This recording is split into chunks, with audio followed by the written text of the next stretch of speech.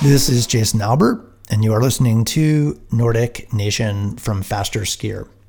A lack of on-snow opportunities, although a major first world problem that's been on the mind of some this off-season. Here and there, we've published stories about a strict dryland diet for elite skiers this season, meaning no on-snow training. Mostly, that strict diet has applied to North Americans who normally access snow in late spring and summer at a variety of venues. There's the Hay Glacier in Canada and the Eagle Glacier up in Alaska, to name a few of those summer skiing venues.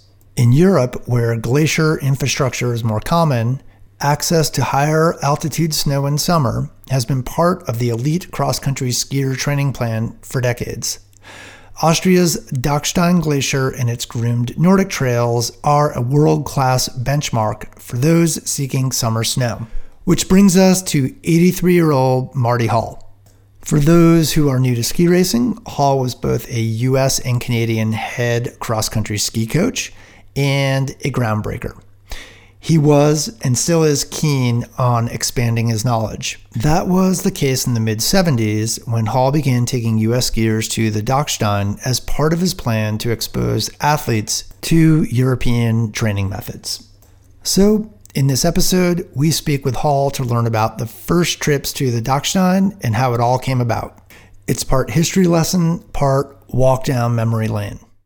Okay, so let's to give people just a little short, brief background here.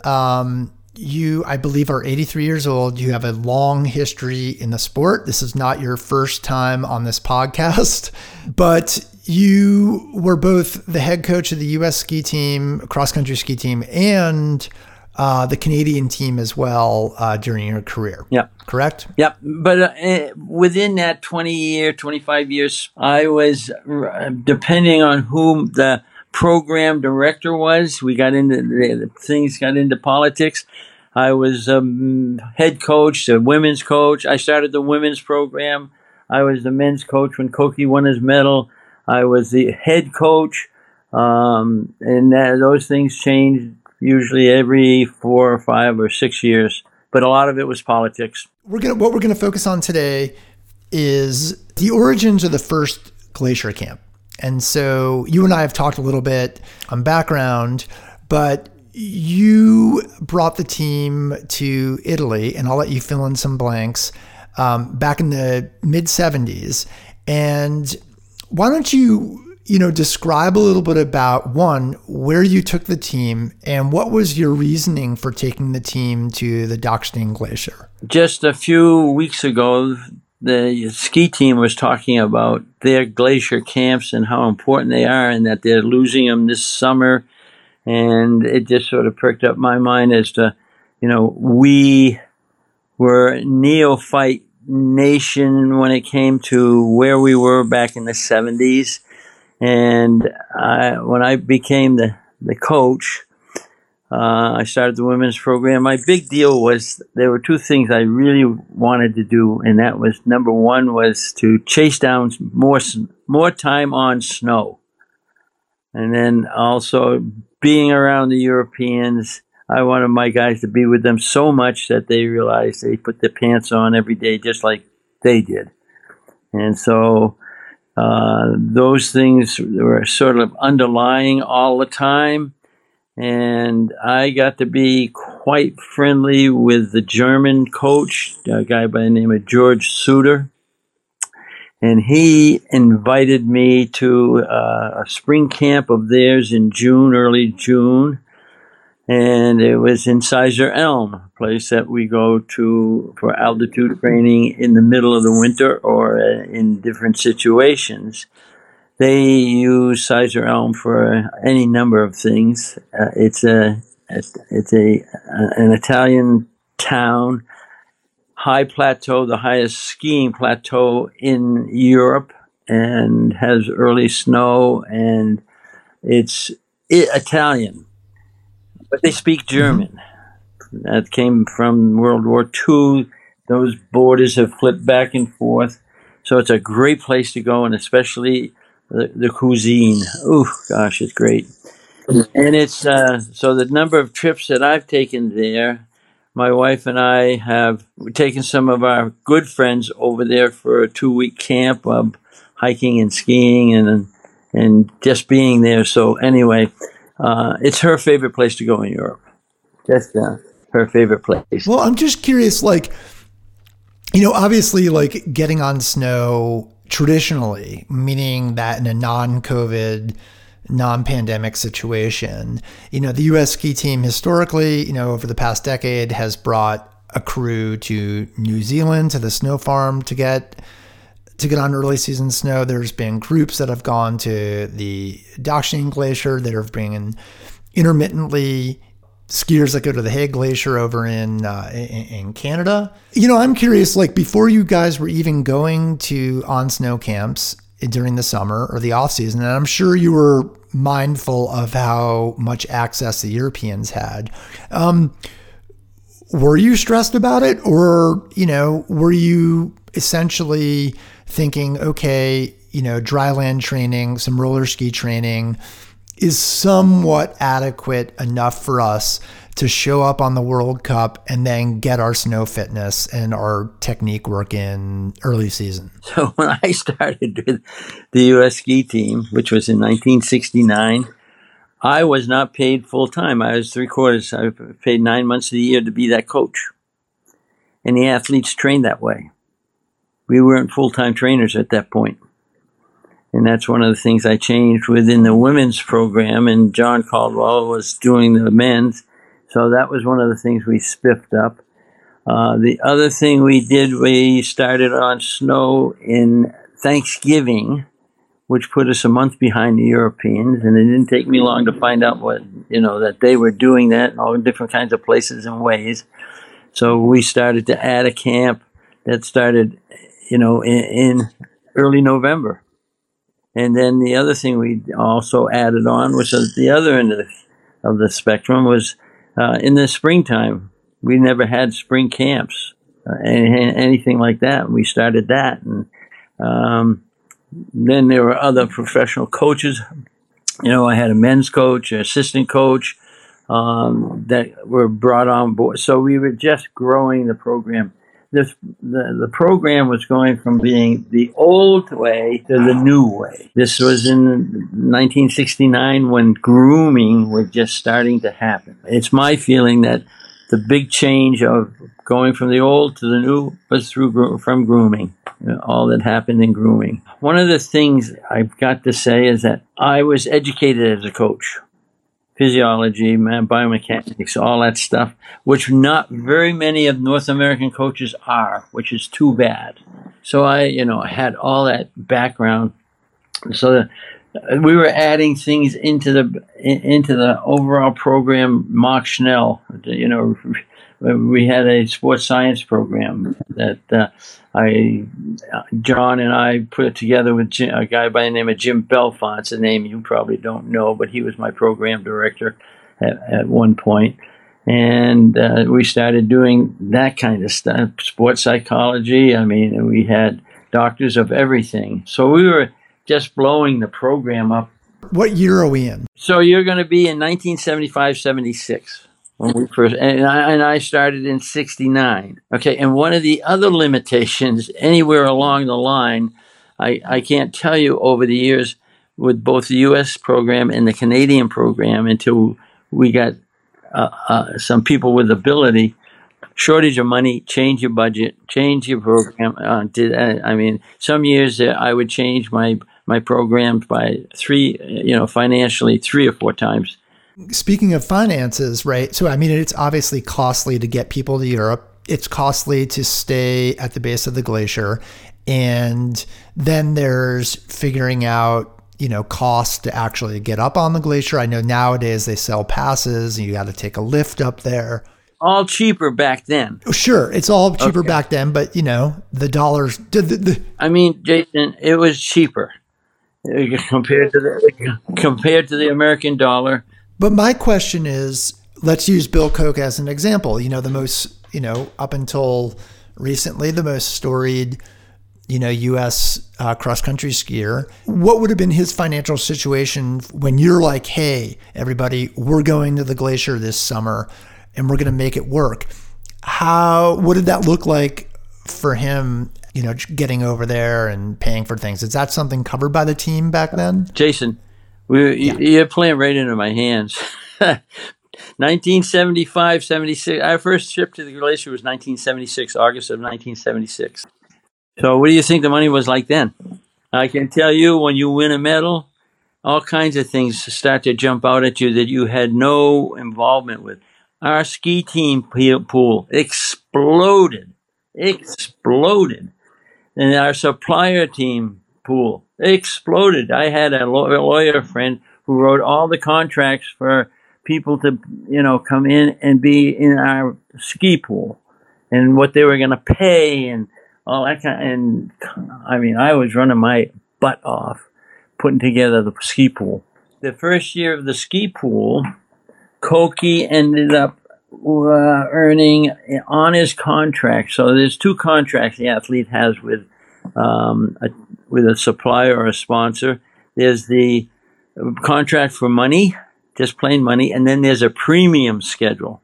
If you win the world championships, that was worth $50,000 with the ski company, or $25,000 back then. Koki came out of that first year making over $40,000 straight up money to him.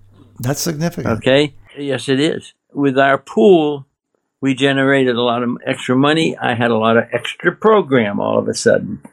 And so in the trials and tribulations of moving around the World Cup schedule and the international schedule, that spring in 75, there was a program in Inuvik, Canada. I'm not Inuvik, but I'm not sure which province. Maybe it was a territory. And they called it Top of the World Championships, April. Okay? And Bjørge Pedersen, he was the big leader in Canada for skiing, started the program in Inuvik for the natives. Sharon and Shirley Firth, those kinds of guys. He produced all those people.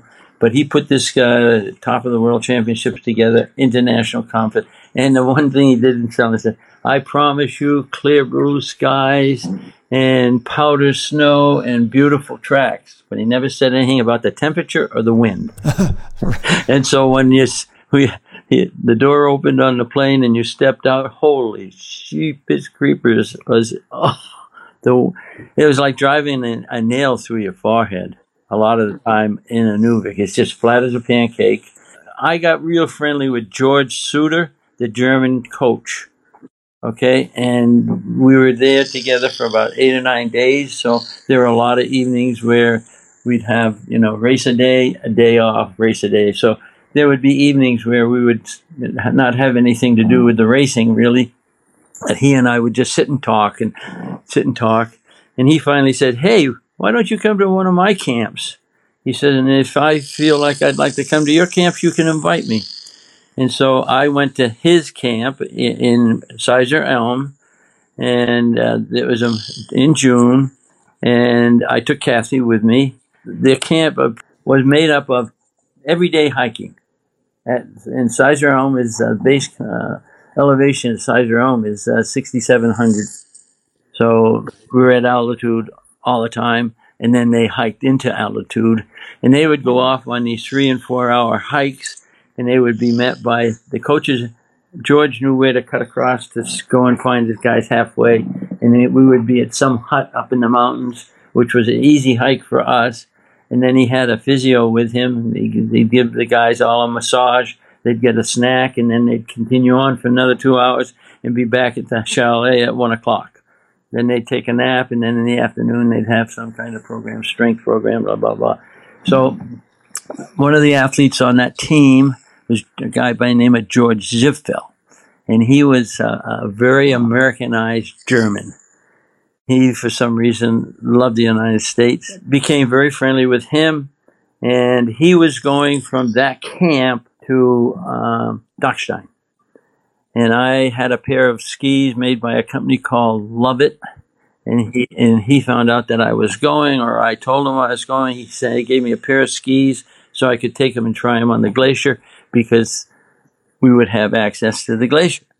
So at the end of camp, we jumped in the car with Zipfel, three of us in a Volkswagen, little bug, and drove over to Dachstein. When we got there, it was pouring rain, and George said, it is going to be ugly up there on the glacier, but Gerhard's up there testing skis. So I said, I'm going. It was all foggy, so we couldn't see the ground really, so it wasn't that scary, but up we went and got on the glacier, and I skied down on my skis, and George did, and I had to be with Zipfel going down because I didn't know where I was on the glacier. And I had the feeling that that front face was at least 1,000 feet of straight drop. And so that was not a place to be going around on your own. So went down to this lower section and met Gerhard. He was trying skis out, and so I did my tryouts. It was just ugly up there. Raining, cloudy, wind blowing. And no athletes. You're up there essentially kind of feeling things out. I wanted to see it, get a feel for it, and of course, knowing what they were doing. But he was up there, and he had 40, 50 pairs of skis lying on the snow. He's testing skis for Fischer. He's the Fischer Racer Chaser. He asked me, he said, can I try your skis? I said, yep. So he got on the Lovett skis, and they had a different chemistry to them. They were synthetic, but they were all synthetic for a number of years, and maybe even now.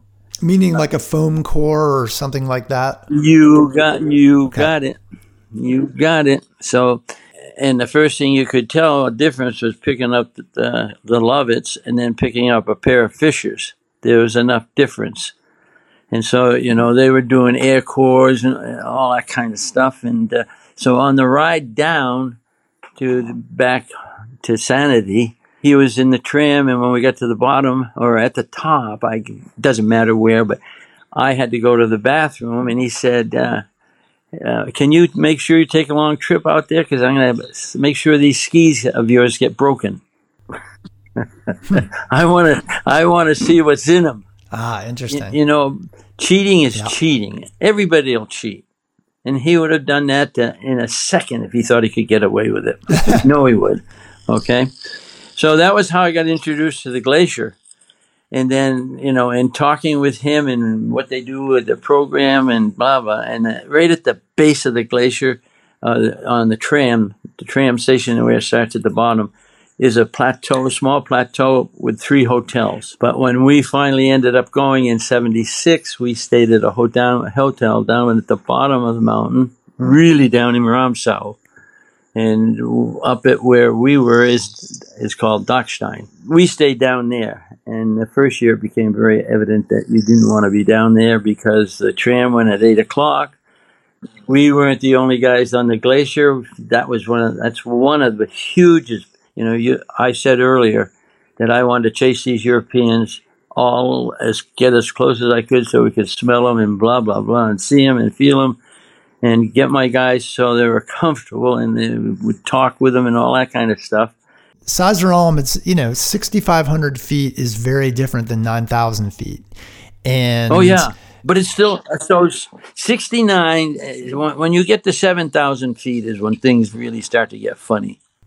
Yeah, yeah, but and how are you? And again, maybe what was the science like back then in terms not of? Good. Yeah, I'm sure it wasn't great. Not good. In terms of telling your athletes, like, look, you're going to be taxed. Obviously, they know they're going to be taxed because there's less oxygen up there, but they're also going and quote chasing the Europeans. I mean, was there a consideration back then about like maybe temper yourselves or like, hey, we're here, we're seizing the opportunity.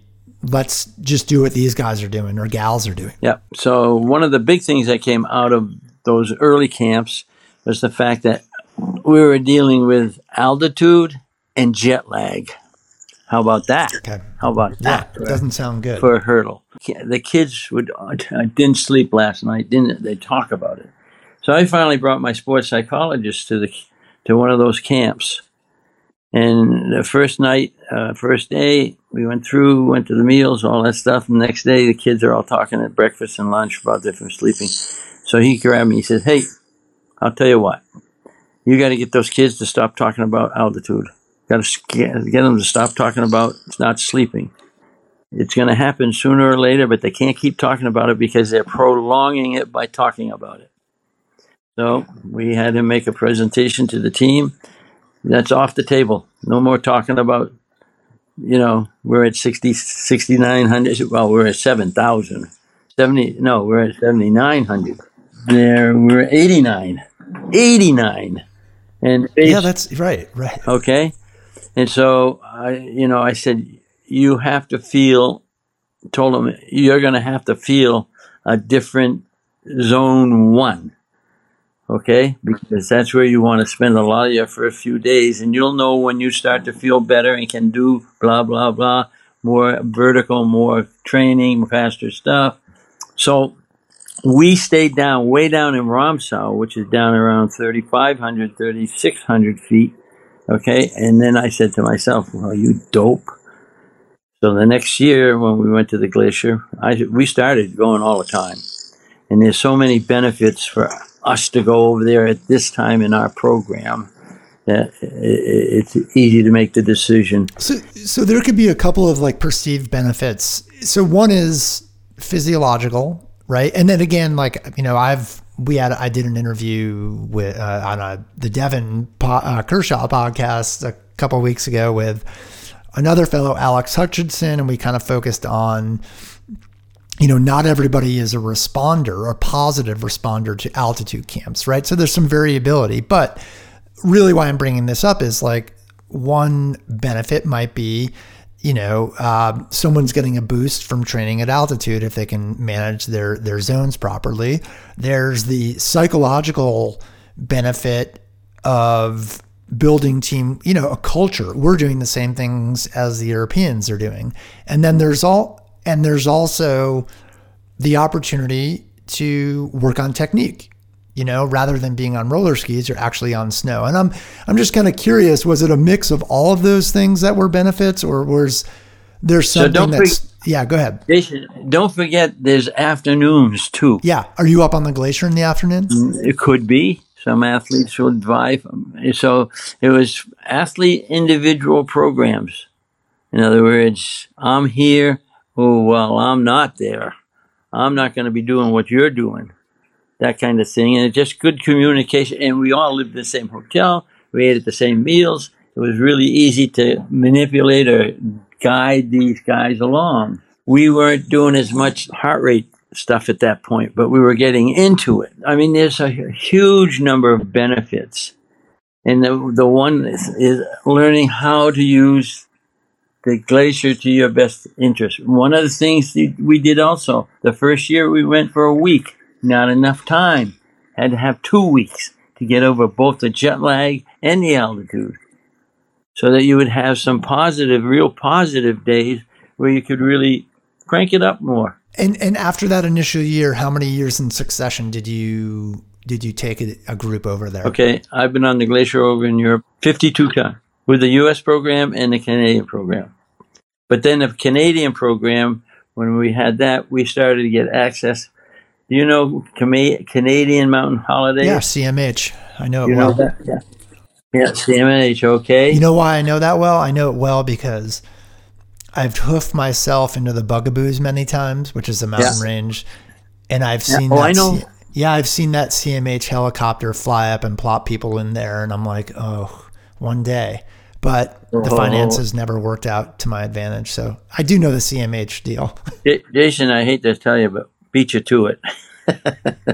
I can dream. Hans Gamosier, is he the founder? the owner of CMH? Yeah. For some reason, he got involved with the two Firth girls. And they worked for him. And then they talked to him about going on. So with his hiking, he has hiking programs in the summer. Okay. He uses the lodges, really caters to the New York crowd. Oh, I know. I know it's a posh situation. He gave us camps free. Like amongst, and I know they have huts kind of in different spots in the Canadian Rockies, but He had one hut, and he would take clear the hikers out of that hut and put us in there for 2 weeks. Where was that hut? It wasn't the one in the Bugaboos, was it? It was in the Bugaboos, yes. Oh, Marty. Oh, I know. We hauled our own machines up to groom the tracks, and not just once a summer, 2 or 3 times a summer for 10 or 12 days each camp. We didn't have to deal with jet lag anymore. Oh, it's a grand life.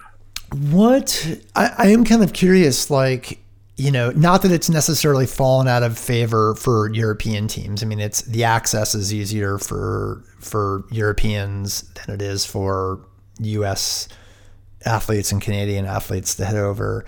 And I know that there was a group, for example, maybe last fall, so not this past fall, but a year ago, from Craftsbury that spent some time on the dock scene. So I'm curious, like, from your understanding, and this is something I could easily ask, Matt Wickham or Chris Grover, but, when did things move in a different direction, and maybe why? Was it cost? Was it the fear of, too much time at altitude and maybe not being able to keep the ego in check and going too hard at that type of elevation? Because it's pretty rare that you hear of, North American athletes. Like I said, I just did cite an example, but it's not ubiquitous. They're heading to other venues with reliable snow, but they're markedly lower. But that would be the only guys that are doing that. Okay, the Americans at Eagle Glacier. Right. Yep, that's right. I forgot about that. Yeah, they're the only ones. The Canadians are on Hague Glacier. That's altitude. Sure. That's altitude. That's up at 9,000 feet. Okay, and they have to have that to have the snow. Whereas Eagle River is farther north. Relatively low. Yeah, exactly. Well, I think they're probably skiing at about 5,000, aren't they? Right. Yeah. And is that why you think, it just sort of lost favor, cost? Well, the other thing is finding those agencies who want to support it. Okay? So Canada has the government, state government, okay? And skiing is blah, blah, blah. And they had a guy by the name of Lowell Thomas, who I think put $1 million towards the Eagle River Glacier. And that was for buildings, and they can go up there and live. And that's what's happened at the Hague Glacier. It's an outcome of the Olympics, the 88 Olympics. What about for you? Were you regularly taking teams to the glacier prior to your retirement, or was there a time when you just felt like, okay, we've evolved, or taking a different path due to maybe better understanding of physiology and each athlete's training plan? I never, in other words, the program never went down. The program's been altitude or glacier skiing forever, ever since '76. Well, of course, the Canadians would be behind us. I don't know when they officially started. Oh, I know. The first camp I went to in Canada was on the Delphine Glacier. And my fill-in coach for that camp, who became one of my full-time coaches a year later, was running the camp. He had a chance to be me, but didn't want to live in Ottawa. And it was really ironic. When I hired him, he moved to Ottawa. So I think that was the beginning of the Canadian programs. All roads lead to the glacier in the summertime. Okay. Landline. There's your landline. Yeah, it is. Yeah. Anything that I missed that you want to bring up? The other thing about going to the glacier, save the body from ground pounding. Big deal, in my mind. Okay? And especially for the athletes. 2 weeks off of, the kind of ground pounding you do in August, September. Okay? What else do I have? Oh, international coaching experiences. In Canada, we did this more than they do down here. we would take, so we would have a number of coaching experiences that would take place throughout the year. And coaches would sign up for them and have to go through formal programs of participation, presentations, write-ups, that kind of stuff, so that we were, hopefully bringing along the next layer of coaches. Okay? Marty, thanks for your time. I appreciate it. Good to talk to you. Have a great day. Already have. Thanks for listening, and stay safe out there.